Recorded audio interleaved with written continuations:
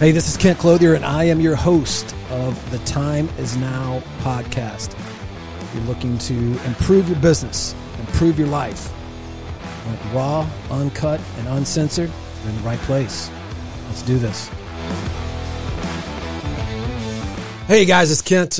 Excited here today because I have a very, very special guest, my business partner, as well as one of my best friends, a guy by the name of Roland Frazier. He is highly respected across multiple industries and for a lot of reasons. But what I want to talk today about very specifically is Roland has become a master throughout his career of navigating the mergers and acquisitions and buying of businesses, selling of businesses, of scaling businesses, which is something near and dear to my heart. And as I continue to get more and more questions about potentially exiting a business or potentially acquiring a business, I thought no better time than now than to have him come in. Let's spend some time together. Let's try to talk about some of the the things that are out there, man. Some of the common questions people have. And so with that, man, welcome. Thank you. Appreciate it. Yeah, no, I'm glad you made it here. I know the drive was, it was a hell of a drive getting here. He's giving me a hard time because he says that every time he comes to see me too.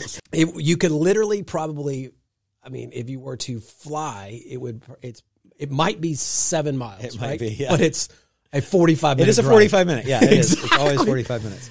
And I seem to be the one making that drive a hell of a lot more than you are. So I the really one day you're making it for appreciate me, that. I'm not Really, listening to any of your bullshit. Really appreciate that.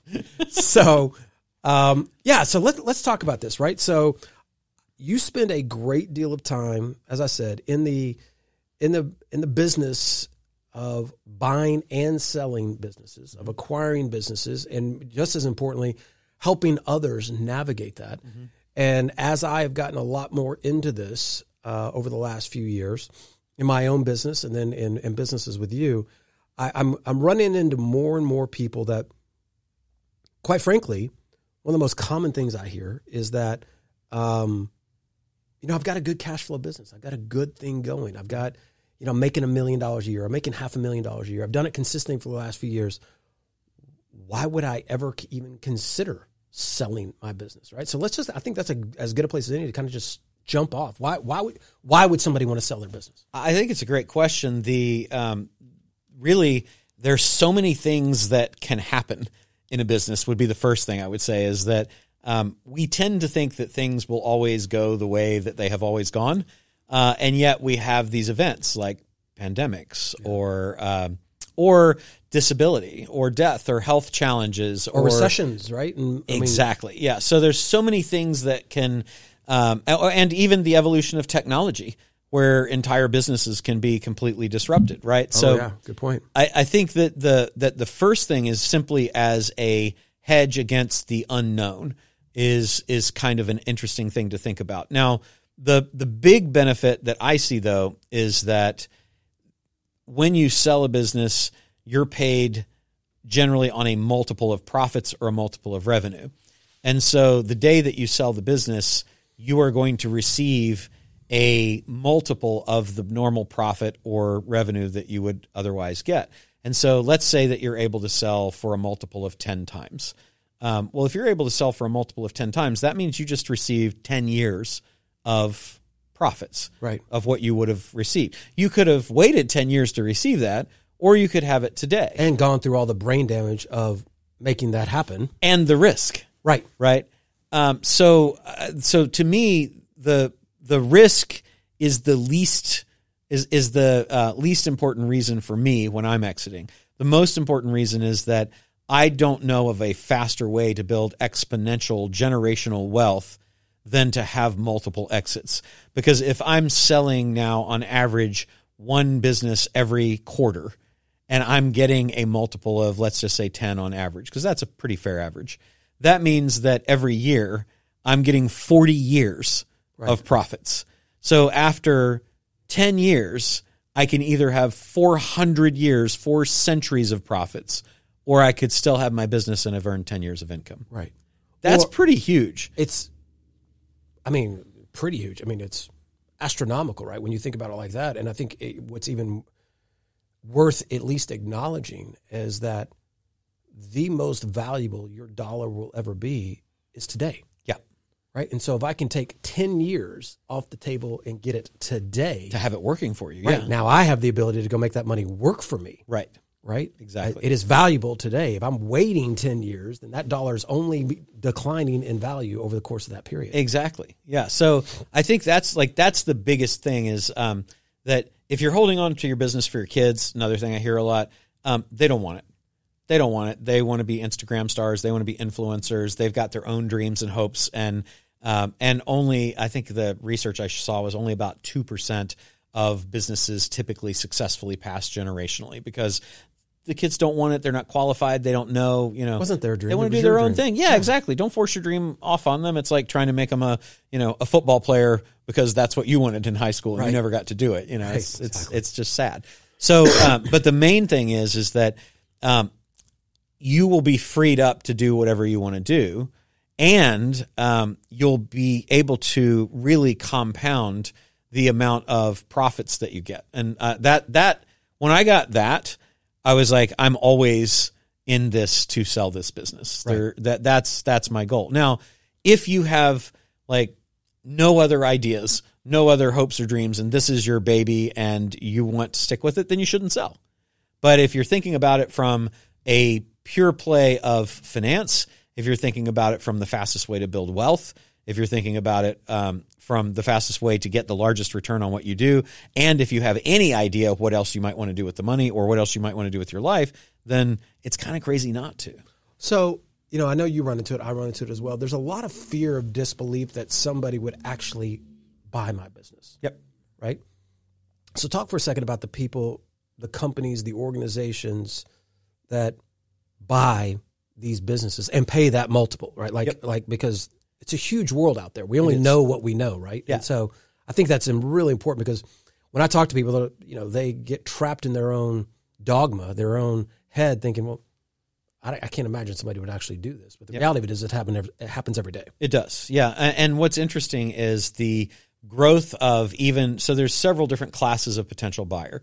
There are strategic buyers who are buying to fill some gap in their business. Your business is good at lead generation or has an audience that somebody wants that would enable them to sell more of their products or services. Or it's a status buy because your thing is going to be the crown jewel because you have the largest company that does X and they want to own that company. Those are typically corporate buyers that are doing that. So you've got corporations, that's one class of buyer. You've got companies that simply exist to buy other companies because it's very profitable to buy and sell. And those are called generally private equity funds or PE. You also have public companies that are set up specifically to buy and take companies public. That would take private companies public. Those are right now called SPACs. Over the years, they've been called lots of things, blind pools, S18 companies, special purpose acquisition companies is what a SPAC stands for. Then there are now a lot more family offices that are getting in acquiring. And family offices are great acquirers because they're not so much buying to acquire and flip like a private equity company. They're generally long-term hold. They want management to stay in place, and they're going to be there with you to grow. They're going to be probably a little bit more forgiving if things don't go exactly the way that you hope they would. Whereas, So they're buying because they have a responsibility to deploy capital on behalf of the family. correct. And create some kind of return. Yes. And so they're looking more along the lines of trying to protect wealth. Yeah. Well, it's wealth preservation is their Yeah. primary goal. Let's not lose money. Yeah, let's not lose money. But also they're long-term investors. Like they're not really trading companies, whereas private equity is in it typically for 6-7 years and then they're out, right? So let's talk about that because to me that's fascinating, and I think it's important to understand that.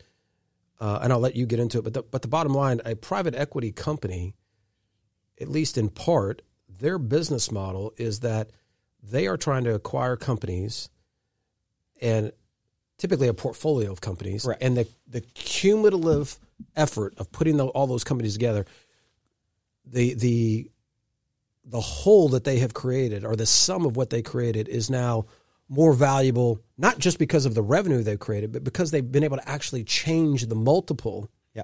Right. So if I'm able to buy something at a 6, but suddenly because I'm able to package it up there, now I can trade it and sell it at a 10. Yep. Right. So talk about that a little bit. Yeah, absolutely. So kind of the environment of acquisitions goes from the least appealing company, which has the most risk, is an owner-operated company. So if you're working in your company and you have to show up, you have a job. We talk about this a lot. All the time. You can't leave the company Hustler for 6 must months die, or a year. right? Yeah. You gotta actually turn it into a business. Exactly. Then that owner-operated company across all industries, and there are lots of different multiples, but across all industries right now, those companies command about a 2.5 times profit multiple. So if you're making $1 million a year in profit, you're going to sell that business for $2.5 million. If you are in a business that is professionally managed, where you have replaced yourself, you've put in systems, and you're typically around 10 million or less in sales, 2 million in profit or less. Profit there we call EBITDA. That's going to sell on average across all industries for somewhere between 3.7 and 4.5 times. So instantly going from owner operated to professionalized, so that you not only get your life back, but your value of your company is going to go up by a factor of about 2 times profit. Okay. Right.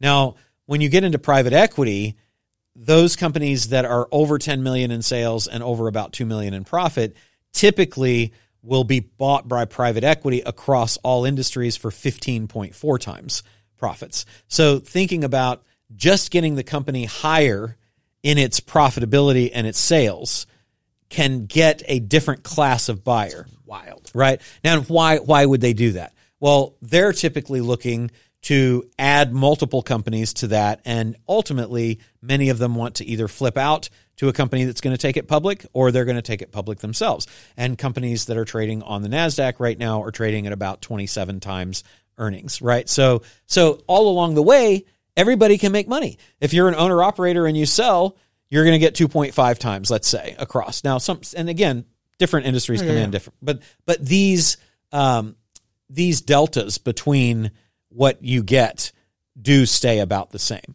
Okay, so you can get 2.5 owner operator. You professionalize your business. You got a factor of 2. You're at 4.5. You flip that out to private equity, or private equity buys your company at that multiple, and then they do what is called a platform and tuck-in strategy. Meaning they'll buy one company that they'll then use to buy other companies in, and they'll smash them together to be, $100 million company with $10 million in profit. And then it's going to be about a 15.4 that you're going to be able to sell to them, because they're going to flip it out.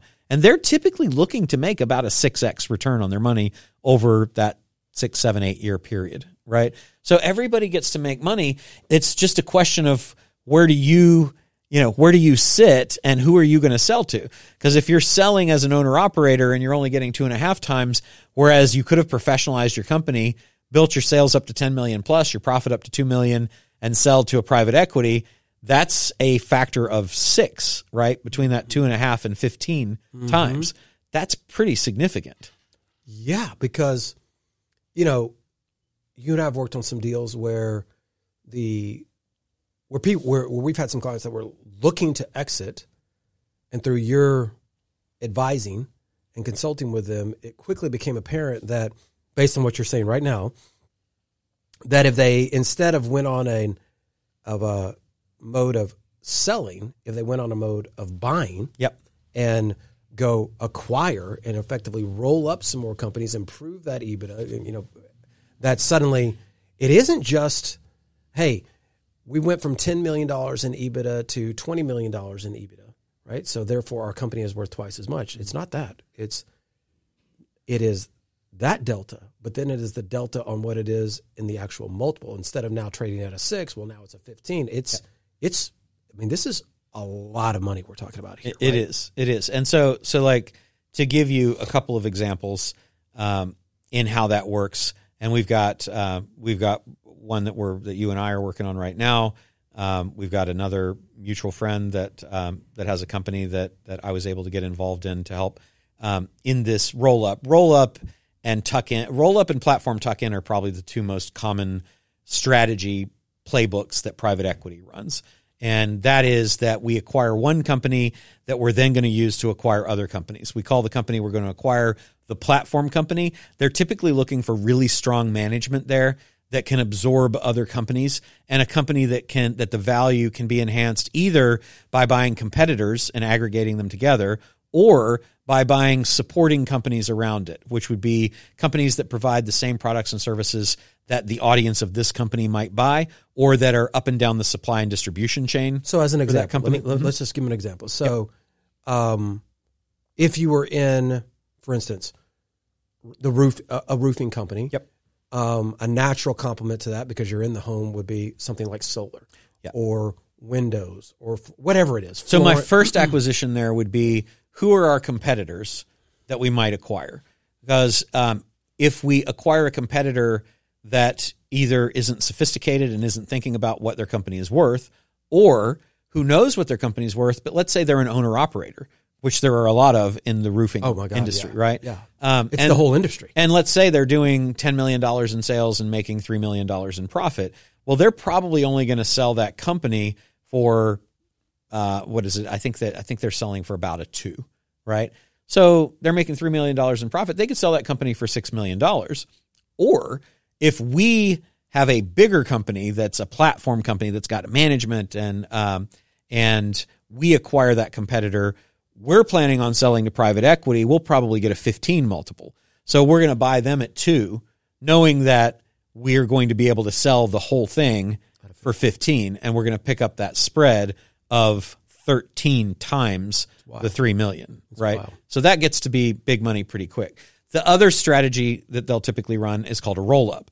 And so a roll-up is that we're going to acquire really a whole bunch of companies that are maybe competitors and maybe not competitors, right? So what are the categories of acquisitions?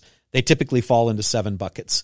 Competitors is the first. That's typically the tuck-in platform deal. Roll-ups can go broader. They might just be focused on one competitor, but you can acquire competitors, but also you can acquire media. Who's aggregated the attention and eyeballs of my ideal customer? You can acquire infrastructure. You can acqui-hire, meaning that you're acquiring to get the key people that are running that company that will now become part of this company, or to add a functionality like a software development team or a sales team or a rep network or something like that. You want the resources more than you want the revenue. Exactly.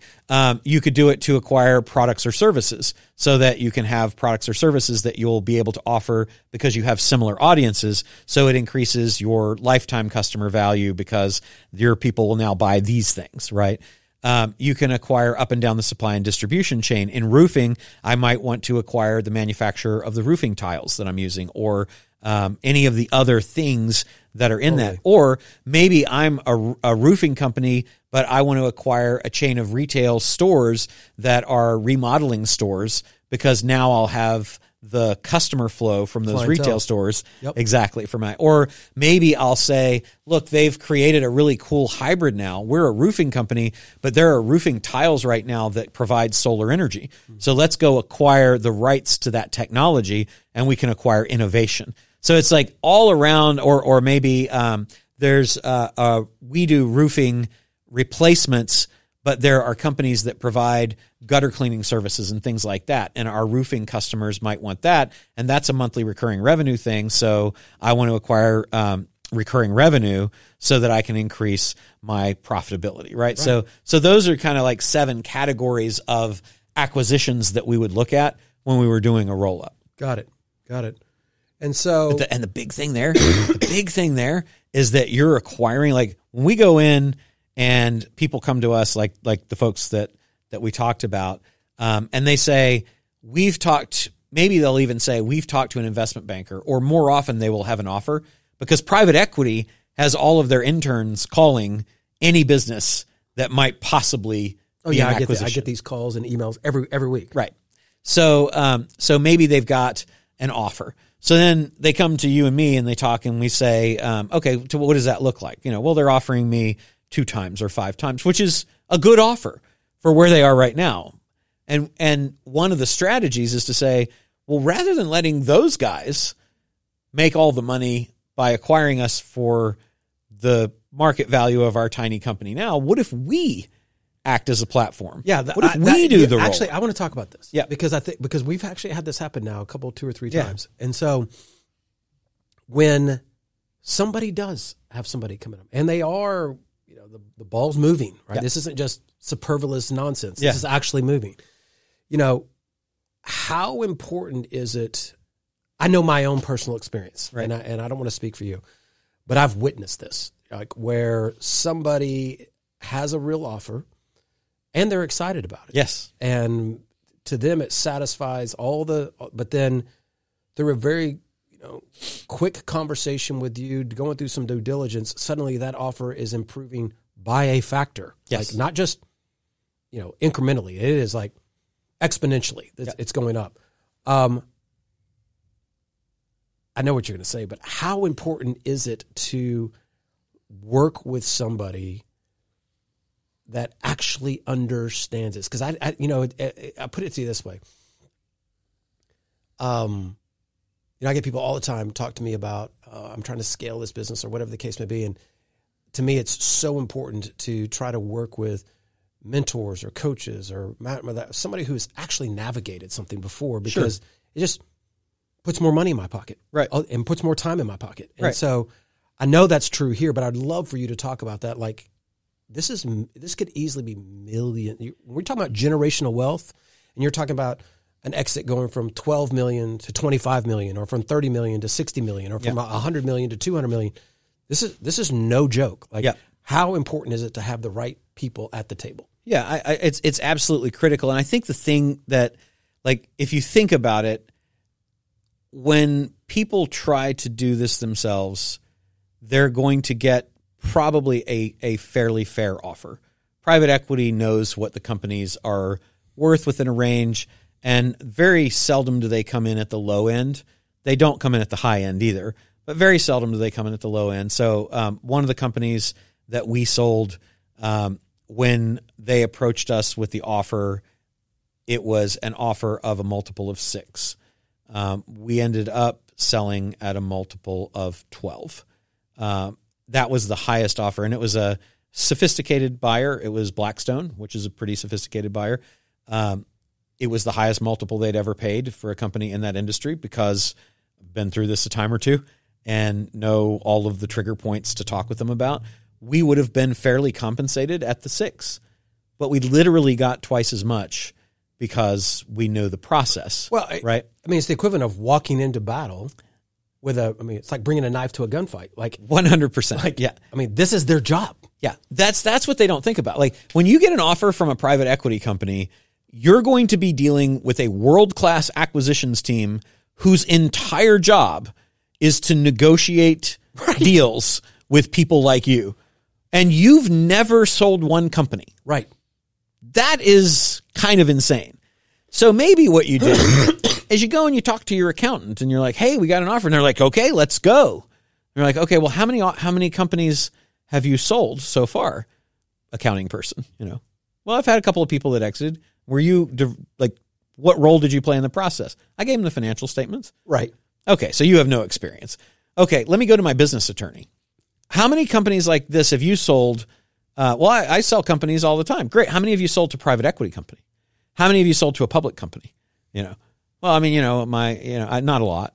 How many's not a lot? Okay, I've never sold one. And by the way, this is not to disparage anybody. Not at all. This is just the real world. I mean, look, as my business grows, the CPA that was doing my books when I was making $100,000 a year is not going to be the same CPA when I'm making $5 million. Right. I mean, we just outgrow our network, and this is no different. And to use an attorney example, you don't want your transactional lawyer to take you to trial, because your transactional lawyer is not a trial attorney. You don't want your business attorney doing M&A, because they're not an M&A attorney. Right. You don't want your general practitioner doctor that you go to see when you got a cough to do heart surgery on you, because they're not a vascular surgeon. Better right? analogy. Yeah. Yeah. So that's the key. Don't bring the knife to the gunfight, because it will absolutely cost you.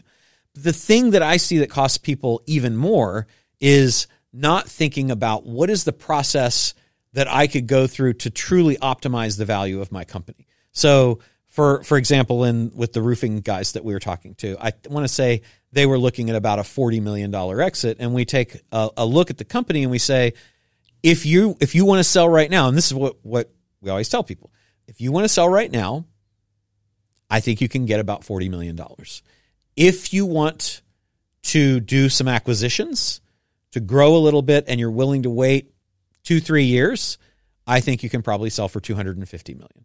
And that is, so 8 times more, right? I think, no, 6 times more, right? 6 times 4 is 24. 6 times more. But think, in this case, there's 2 partners, right? So let's say that they sell it for $40 million, and let's say that there's no such thing as taxes. There are.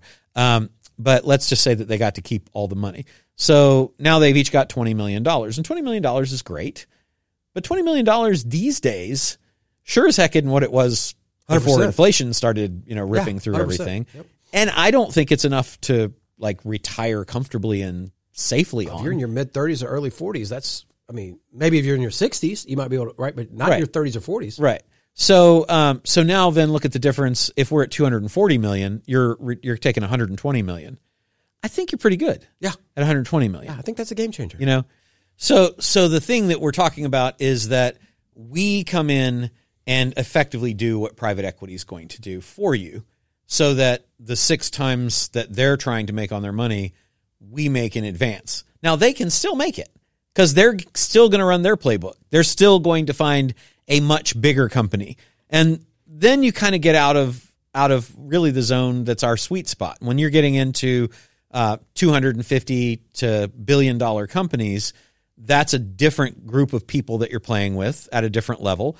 You're probably dealing with public companies or very, very large private companies, and it's a different group of investment bankers. But we can definitely make the money that the intermediary private equity companies are doing. The reason that they've grown from a few thousand to, I think there's over 75,000 private equity companies right now. My God. The reason is because it's so ridiculously profitable.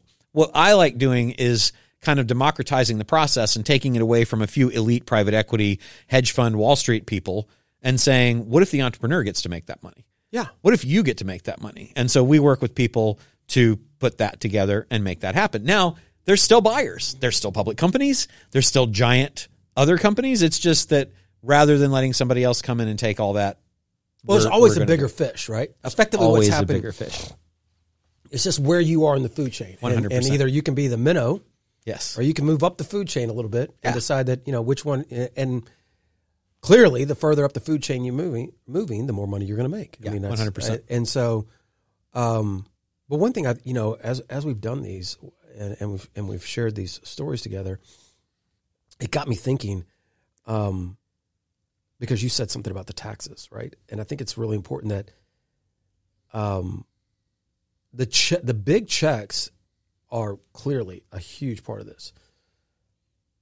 But I would argue, because I've witnessed it with you, what's equally as important is the right structure. Right. Because I have watched people make the exit without good guidance and suddenly had a tax liability that was completely avoidable if they had just had the right guidance prior to the deal closing. Yes. So talk about that for a minute. I mean, it's because it's real. I mean, it can be you can get 10, 15, 20% chopped right off the top just because you didn't have a 1 hour consulting call.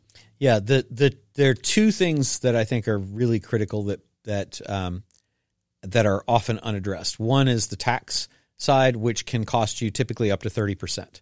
So think about that. If we're exiting at $100 million and you pay $30 million too much, right? That I'm going to feel pretty bad about. Yeah, that's a big pill to swallow. And like one of the transactions that we're doing right now is kind of interesting that the taxes become a negotiating point.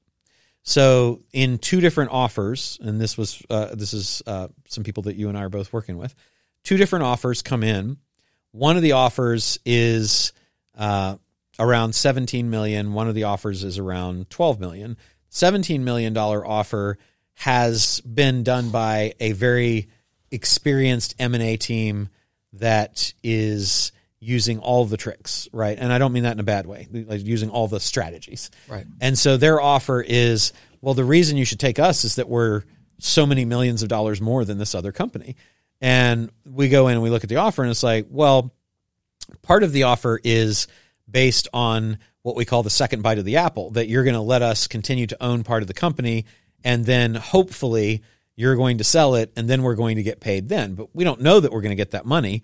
And we don't know that that you're going to be able to sell it, right? Right. So that kind of affects it. But then the other part of the offer was $1.8 million of tax benefits, because this buyer said, we're willing to structure this as a stock sale instead of an asset sale. So in a stock sale, you typically pay capital gains taxes, which, depending on how you hold the company, can be significantly better than ordinary income taxes. Totally. And so what they were saying is this $1.8 million is the advantage to doing the deal the way we're willing to do it. Now, most companies don't want to do a stock purchase as a buyer because they won't get to capitalize the assets and write them off over time. They're stuck with the stock, right? But because this company happens to be in the business of flipping, they're thinking, it doesn't really matter to us. And if that can make them effectively feel like they're adding $1.8 million to the price, then that's good. But then we do our tax analysis, and we find that there's a case that came down actually just very recently, where the tax court overruled the Internal Revenue Service and said, if you structure your asset sale like this, it can be long-term capital gains, even though it would otherwise ordinarily be short-term, which means that it's ordinary income. So there's precedence now. So there's precedent, right? And the IRS is like, we're not following that, but the tax court's like, screw you, you are. So the IRS will do that for maybe another couple cases until they get their butts kicked a couple times, and then, right. But that's really interesting, because now we can go back and say, and we did, and we said, thank you so much for doing that. Really appreciate that. We're okay with the asset sale, so let's just add that onto the cash. Right? Now that's almost $2 million of extra value that we're able to get because we know how to structure from a tax standpoint. Right? And there's maybe 30 different ways to structure around those kinds of things. But by the way, if we didn't do each of the 7 things that you have to do to qualify for that exactly right, put that into the definitive purchase agreement, put it into the LOI, structure the deal that way, and have all of the forms that you have to file agreed on by both parties, even though it's an asset sale, we wouldn't get that treatment. Right. So that's a very critical component. The second part would be, and a lot of that has to do with how not only the company is structured, but how the deal and the documentation is structured. The second thing there would be, a lot of people don't realize that these buyers only want a very specific thing from the company. Most of them, particularly private equity, only want the revenue and profit. But there may be very valuable assets that are in the company that can be valuable on a continuing basis or have independent value above and beyond what the income of this particular thing the company has to sell is. The easiest example would be in an event that we sold. So all that the buyer wanted, the buyer was an events company, all they wanted was an event, and they wanted to be able to have the sales of the event and the profitability that event made. So we could have sold the whole company that included a media company that generated leads that ultimately got sold courses and things like that, but also that filled the event company that we owned that ran the event, that also runs events for other people, the intellectual property around all of the other things that were being done, and that just those things would have all gone into the pot, and we would have only been paid based on the income of the event and the profitability of the event. So what we did when we got approached was we spun the event off as a separate entity. The only thing that the buyer ultimately cared to buy was the trademark for the name of the event, the website for the event, and the prior recordings and the prior recordings basically of the event, and that was it. And so we spun those assets off into a separate company, and that's what we sold. Now we held on to another company that's currently picking up offers about $40 million for sale. We held on to our event company that runs events for other people and generates. You held on to the marketing, you held on to the servicing, the fulfillment, the staff, the intellectual property, all of the momentum.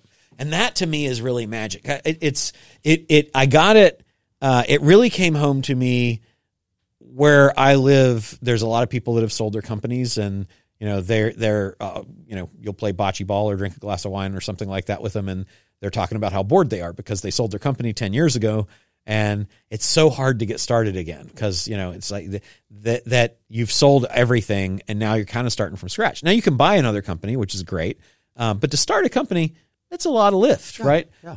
So what if instead of having to do all that lift, you sold the thing that these people want?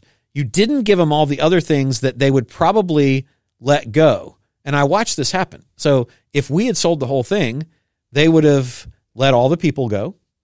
They would have not used the IP that wasn't directly related to the event because that's not their business. They would have stopped selling all the courses because that's not their business. And all of those other assets that are worth tens of millions of dollars in your hands would have been worth zero in theirs. Right. And they didn't care. Right. They don't care. Like, that's the big thing is, so knowing how to thin slice the company into the profit centers that, or the value centers that the buyer doesn't care about in advance is huge, because if you do that, then you don't have to negotiate with them about cutting all that other stuff out, and they're not getting something that they don't care about anyway. And now you've got multiple things that either have independent value to sell, which they did in our case, or even if they didn't have independent value to sell, they are a fire hose of leads or products or IP that can be focused at other things to launch those companies even faster, right? And that means that you can use those to grow company after company after company. So I call that the goose and egg strategy, is that let's sell the eggs, but let's always keep the geese that are helping us to birth these companies. Then we never lose our momentum, and we're never the people that I'm playing bocce ball with that are like, it's just so much work to do that again. It's like, what if you didn't lose your momentum, but you got your payday, and then you got another payday, and another payday, and another payday? And so, like, I'm just trying to think of it like in a company like REI Nation, where it owns the property management company, right? It has an acquisition. It's not a separate entity, but an acquisition arm, a marketing arm, like I just said, property management, a rehab arm. Literally what you're saying is that in the right hands and under the right circumstances, it's not far-fetched to believe that each one of those things has a value, and some acquirer may come in and just say, you know what we really want? We're trying to grow our property management company. We manage 100,000 property. We want to grow our company by 8% this year. Right. We just grow it by bringing your portfolio in. But that doesn't mean that the other stuff, if it was carved out 100%. Correctly, is still super valuable. Not only do they not care about it, they literally do not value it. And when I say value there, I don't mean in a philosophical fulfillment way. There is no value assigned to it, so why would you give it to under those circumstances? Right. Yeah. And they're under in that, and so that's the point of having somebody who's been in the trenches, who understands that that's even a real possibility, quite frankly, because most wouldn't.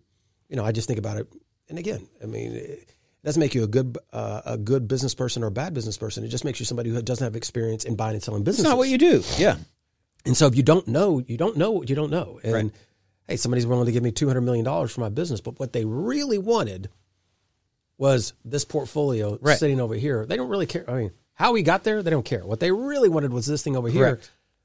That gives you the opportunity to have multiple bites at the apple. It does, and multiple exits, which is really what happens. So one of the companies that I acquired, we've had 4 exits so far. We've got another 5 to go.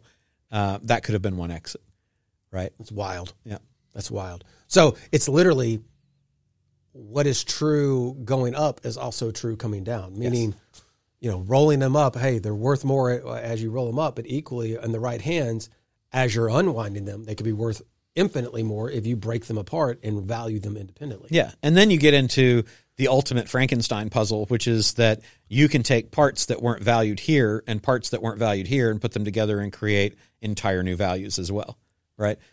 It's wild. Well, and it's all the more reason why somebody, again, back to the original point I was trying to make, is that, anytime somebody comes into my world, which is happening more and more often as I coach more and more CEOs, as I'm dealing with more and more very high-level people, these conversations are just naturally happening. And inevitably, as I've told you, every single one of them are like, You have no business doing this without talking to Roland and team. And so my exposure to it is certainly limited, comparatively speaking to you, but I do appreciate the simple value that it is just true. Yeah. At the end of the day, if you don't know what the hell you're doing, you at least, just like in any other business, if I don't know how to fly a plane, I can tell you the most valuable person on a plane when I get on there is the damn pilot, right? Yeah. If I go into surgery, the most valuable, if you don't know what the hell you're doing, go get the expert. Yeah. It's also really, it's frustrating and unfortunate because I do have people that I know who have been approached. They liked the offer. They felt that they could negotiate it themselves, and they did. And I literally watched them leave. I mean, one case I can think of in particular, literally watched them leave about $15 million on the table. And it's just sad because it's so easy, but it was like, no, I know how to do this. I got this. I'm a business person. Don't let your ego ever get in the way of getting full value for anything. How hard it is to make $15 million, bro. That's hard. Yeah. It's real hard. Yeah. Well, and even if it wasn't hard, every 15 million helps. Amen. Right? Right? Yeah. So let's talk about, let's switch gears here for a second because, this podcast is going to live on for many, many years. But at the time that we're recording this, we are staring in the face a recession, potentially. If you listen to the experts, and we were coming out of turbulent times with COVID, et cetera. And, you and I have talked about this a lot, and I know you talk about it a lot outside of our conversations, that there are a lot of businesses to be acquired. There are a lot of business owners that, quite frankly, when they look at times like this, they're like, man, I've been doing this for 30 years, and I just don't want to do it anymore. And which gives us the opportunity to acquire businesses very creatively, effectively coming into deals where very little outlay, if any, on deals. No different than real estate, quite frankly. And I know it's something you're passionate about. I'd love for you to talk about why now is the time to really be looking. If you're looking to grow your business, well, now is the time to, for sure, consider doing it through acquisition. Yeah, I think it's a great time because we haven't in the bigger deals that you read about in the papers and on the blogs and things like that. You're seeing a contraction of value, right? That you're seeing companies that are doing what we call down rounds. They were unicorns worth $1 billion. Now the valuation is $600 million or something like that. You're seeing giant companies like Netflix and Meta and things like that are being really, really hammered on their stock prices. So what that means is that people are scared because it's all a function of risk. And we don't know what's out there. Everybody's kind of looking around saying, I don't know what's around the corner. Is it a recession? Is it, a little setback? Is it a correction? So it's the best time to think about acquiring because this is the time when everything's on sale. The time when people are uncertain is the time when the multiples are going to be the most favorable to you. And so there are plenty of entrepreneurs who are afraid of what is to come, or they've lived through a recession, maybe the 2006, 7, 8, 9, era, and they don't want to do that again. It's on the stomach. Yeah. And we get that. 100%. Right? But for those of us who have seen several of those and see that really the economy is one of the more cyclical things that you'll ever encounter, we know that this is going to be a trough period. And it's going to lead to another, what we call a bull market, right, where things are going up, which they did for about 12 years, I think it was, after the last Great Recession. So I think it's a great time to acquire right now because there's a lot of uncertainty, and that means that there will be a lot of value, and that there will be competitors of yours who are scared of what is to come, who are not going to lean in, that are not going to move through their fear.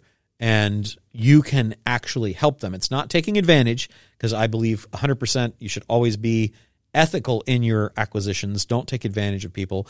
But when you're giving them what they want, if somebody wants out, there is a price, just like in real estate. If you want to sell your house today, and it's got to be today, you're going to get less for it than if you could go through a process, have lots of buyers, hopefully create an auction environment.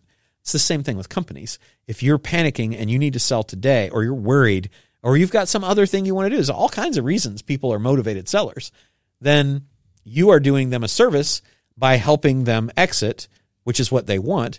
and they are doing a service to you by giving you a favorable price because they know that's what it takes to exit. So it's two things there to me. It's one, don't feel like you're being predatory because you're actually helping them get what they want. It's the same thing in houses. Yeah, exactly. I mean, people on the outside all the time, like, oh my God, you're taking advantage of somebody and they're trying to, bottom line, I can't buy what's not for sale. Right. Right. Period. Yeah. I mean, nobody's putting a gun to anybody's head. Right. If somebody needs to sell a house or any property for that matter, and they're in some level of distress, I'm a guy that can solve that problem. Right. And the same thing in businesses. Yeah. I mean, I'm not forcing anybody to sell. If you want to sell, I'm a great option because I know what to do with it. Yeah. And so, yeah, I get that. My question to you would be, how do you approach companies or competitors and figure out if there is any interest? I mean, is it the same as real estate? You just start having conversations? Yeah, it's all conversations. And so you can have a systematized outreach just like you do with real estate. So you can use services that list businesses like ZoomInfo and Hoovers and things like that to find out what's my acquisition criteria, what am I looking for, get me a list that I build of those people, create an outbound email direct marketing campaign, and start approaching those people. The best approach is always, I think, to either be direct and say, hey, I own a company that does this. I'm looking for companies that are in this revenue and profitability range that also do that or that do whatever it is that you're looking for. Have you ever considered selling? If so, I'm interested in having a conversation. That's the direct approach. The indirect approach would be, hey, I'm an investor who invests in companies in the industry that you're in. I'm always looking for opportunities to invest or even acquire companies so that you're kind of giving both of those.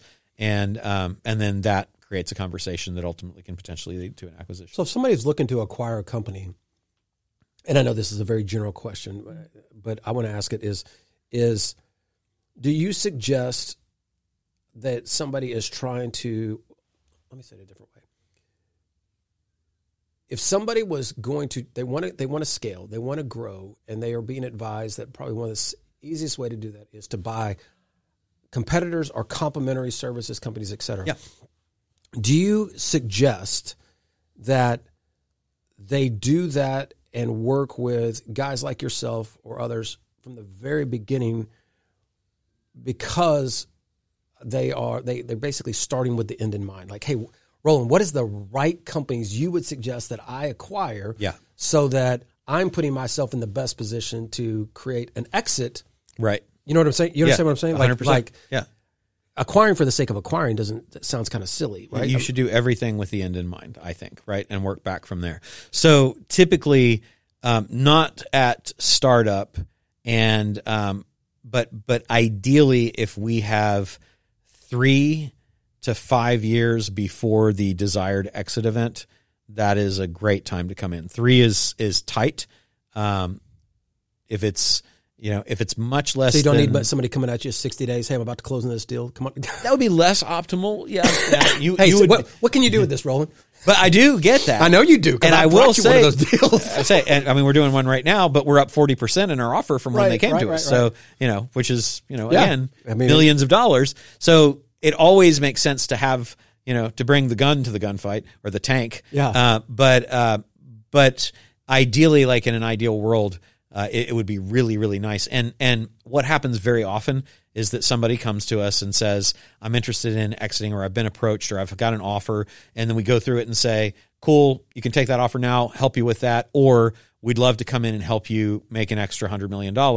Let's do this. And now that's probably going to be 3 to 5 years from now. Right. And then that's the decision the entrepreneur makes is that time worth that extra money? I don't know when it's not. Right. I guess if you had a pressing need to get out, right? But other than that, and if you did, we might even buy it, right? Right. But that's really the ideal time.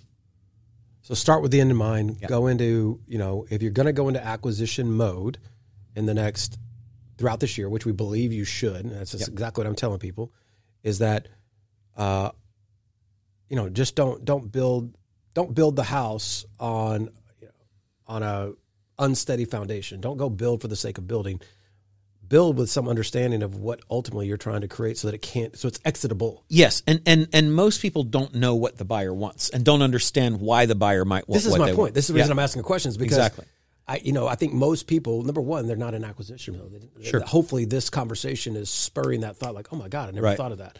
But number two, I think it immediately brings up the next question is, okay, so I run a construction business. What companies should I go and look at acquiring? Right. Well, I mean, there's all kinds of businesses Right. that naturally complement that. Do they add more value? Do they take away value? If you go and add, a software component to what you're doing, an estimating software business to it, or I know that creates a different multiple than if you're just going and acquiring your competitor. Correct. Right?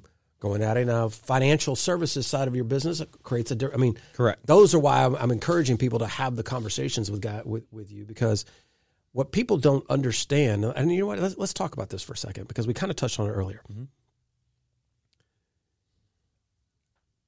Not all businesses are created equal in the eyes of the buyer. Right. Right. And so, you touched on it earlier. Every business, let's just call it sector, kind of starts with some standardized known multiple based off of prior sales. Comps, prior sales. Just like an Comps, appraisal just on like a house. in real estate, right? Yep. This is what we know to be true. Yeah.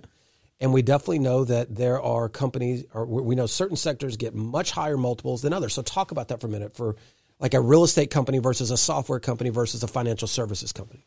So the first thing would be that those multiples are influenced by the market in terms of what is hot.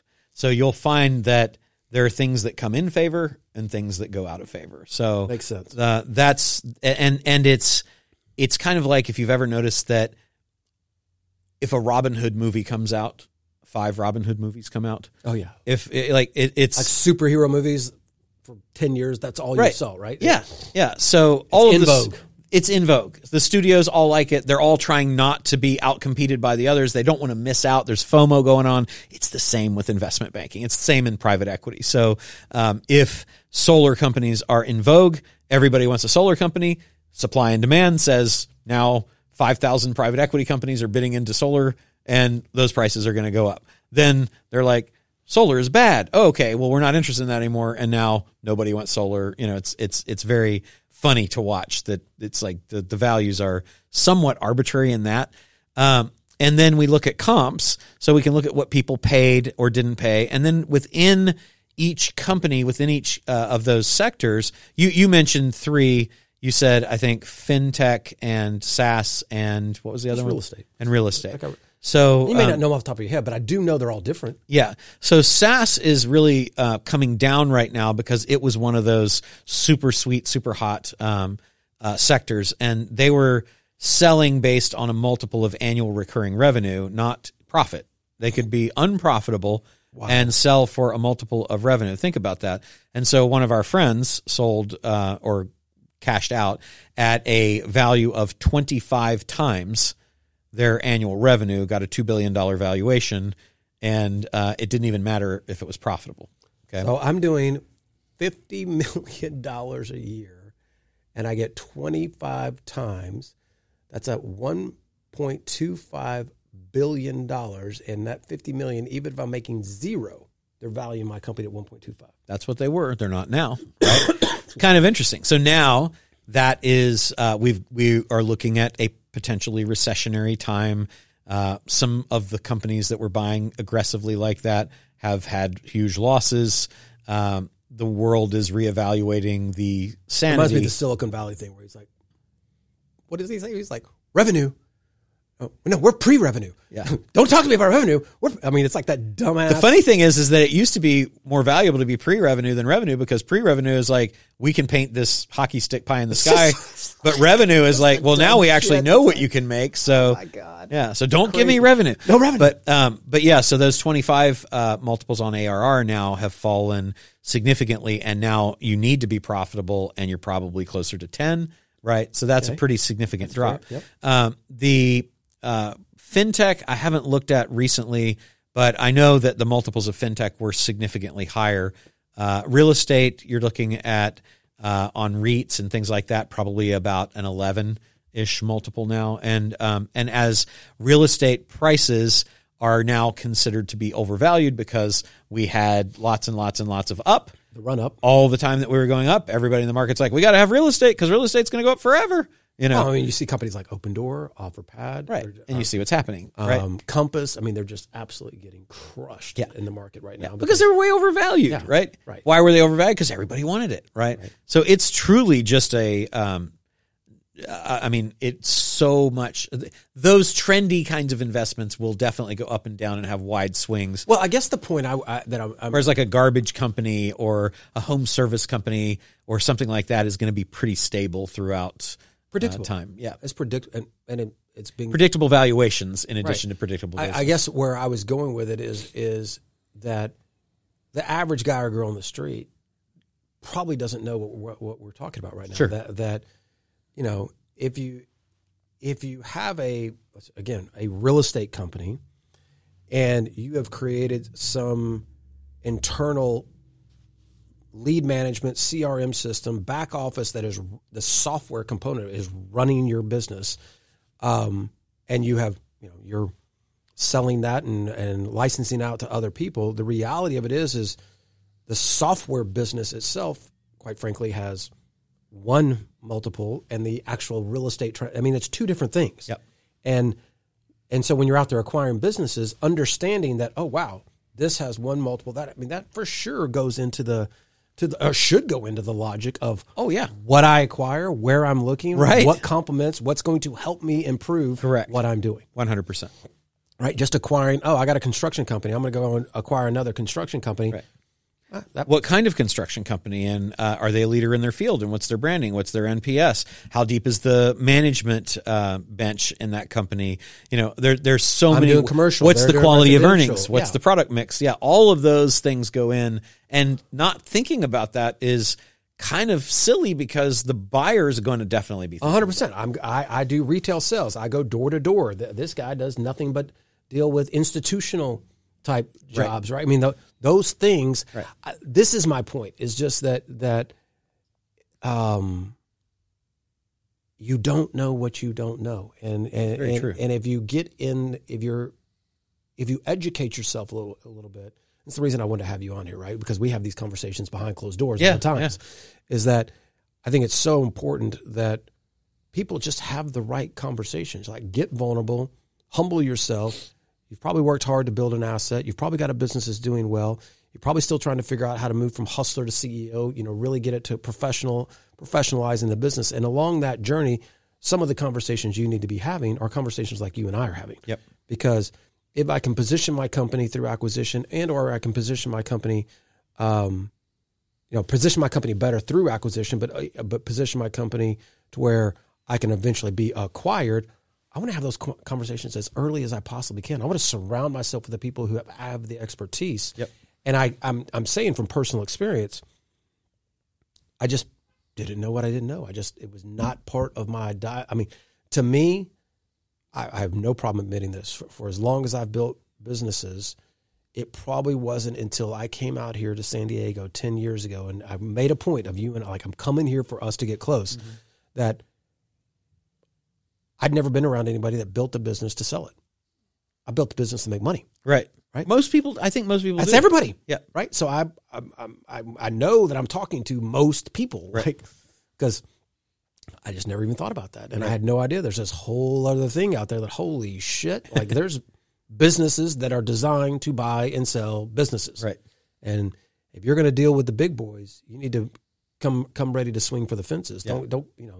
Don't come in here and just tiptoeing in thinking you're just suddenly going to get a sweetheart deal. It does not work like that. Yeah, it doesn't. So let's last thing here, but you know, I'm always fascinated. I'm sure you do the same. I always read the business headlines. I have a question for you. So I was reading about the J.P. Morgan just buying this company, the student debt company, where they got taken, where they're now suing the girl for $175 million. Have you seen this? Mm-mm. Oh my God. So they buy this company, and this girl basically has created a platform that supposedly has 4.3 million users on it, where it is students looking for student loans. Okay. Right? And so company's been around for 2 years. They come in and write her a check for $175 million. She's sayonara, out the door. After they've been in the business for less than a year, they figure out that 4 million of the accounts were fake. Oh, my goodness. And so now they're coming after Insooner. And in my mind, I'm just like, how does this even happen? And so in your experience, I mean, I've heard all the talking heads talk about this, but $175 million to JP Morgan is nothing. They're like, it's like 0.011% of and is it just to the point you're making earlier that when something's hot, we got to go as fast as we can go and we don't do the diligence. We just go. Yeah. And then there's a lot of collateral damage. I mean, it even at that level, is it that emotional where they just 100%. Yeah. Especially at that pride. Level. Yeah. Think about that too, that it's not their money usually, right? So it's not their money. They don't want to miss out. They don't want to be laughed at for missing out, and they don't want to get fired for missing out. And they've got pressure from their pension funds and people that are investors in those companies or their bosses or whatever. And it's like, man, we got to get this social media thing. Apparently it's going to be a big thing, It's so wild. Who's got that? Well, there's this 22-year-old, I don't know how old she was. There's this 22-year-old I think she was like gal, 24. Yeah, who's built this thing in only 2 years. She's got 4.5 million, we'll buy that, okay, and you get into due diligence, now you will have reps and representations and warranties she's got to make that would be probably within plus or minus some percentage that there are, and just like Elon Musk was having that thing with Twitter, that a certain number of those accounts can be fake, and that's okay because that happens, but a certain number, when that's exceeded, things happen. That should be built into that agreement. If it's not, then they're going to have to assert fraud that she intentionally misrepresented, which might be hard, right?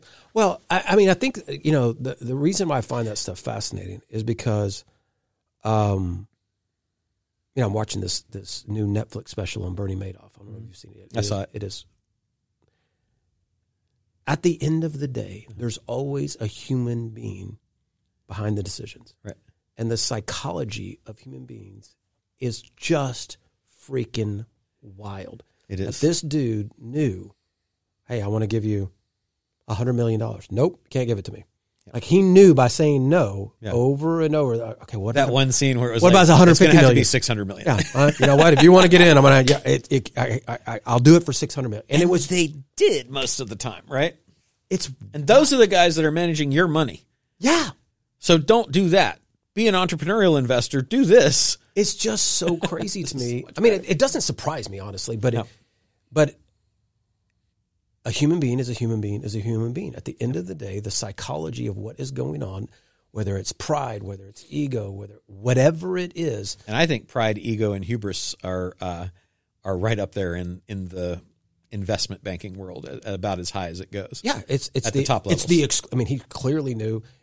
I talk about this all the time: scarcity and exclusivity, and making people driving in the intrinsic value, like playing into somebody's emotions when it comes to is extremely powerful and helping people understand that what you can do for them. Now, he clearly used it to manipulating people, but well, look at HTC, same thing, right? Wow.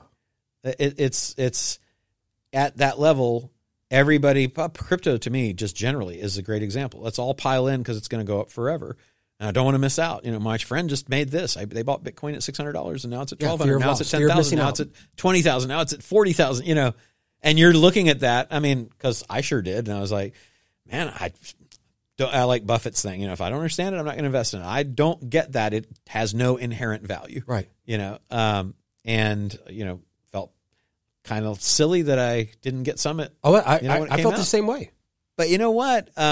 I hate losing money more than I like making money. So I'm okay with that. We're doing pretty good. I like this business that we do and all the things we've been talking about because it's real. It's based on real numbers, real people, real performance. It's not trendy.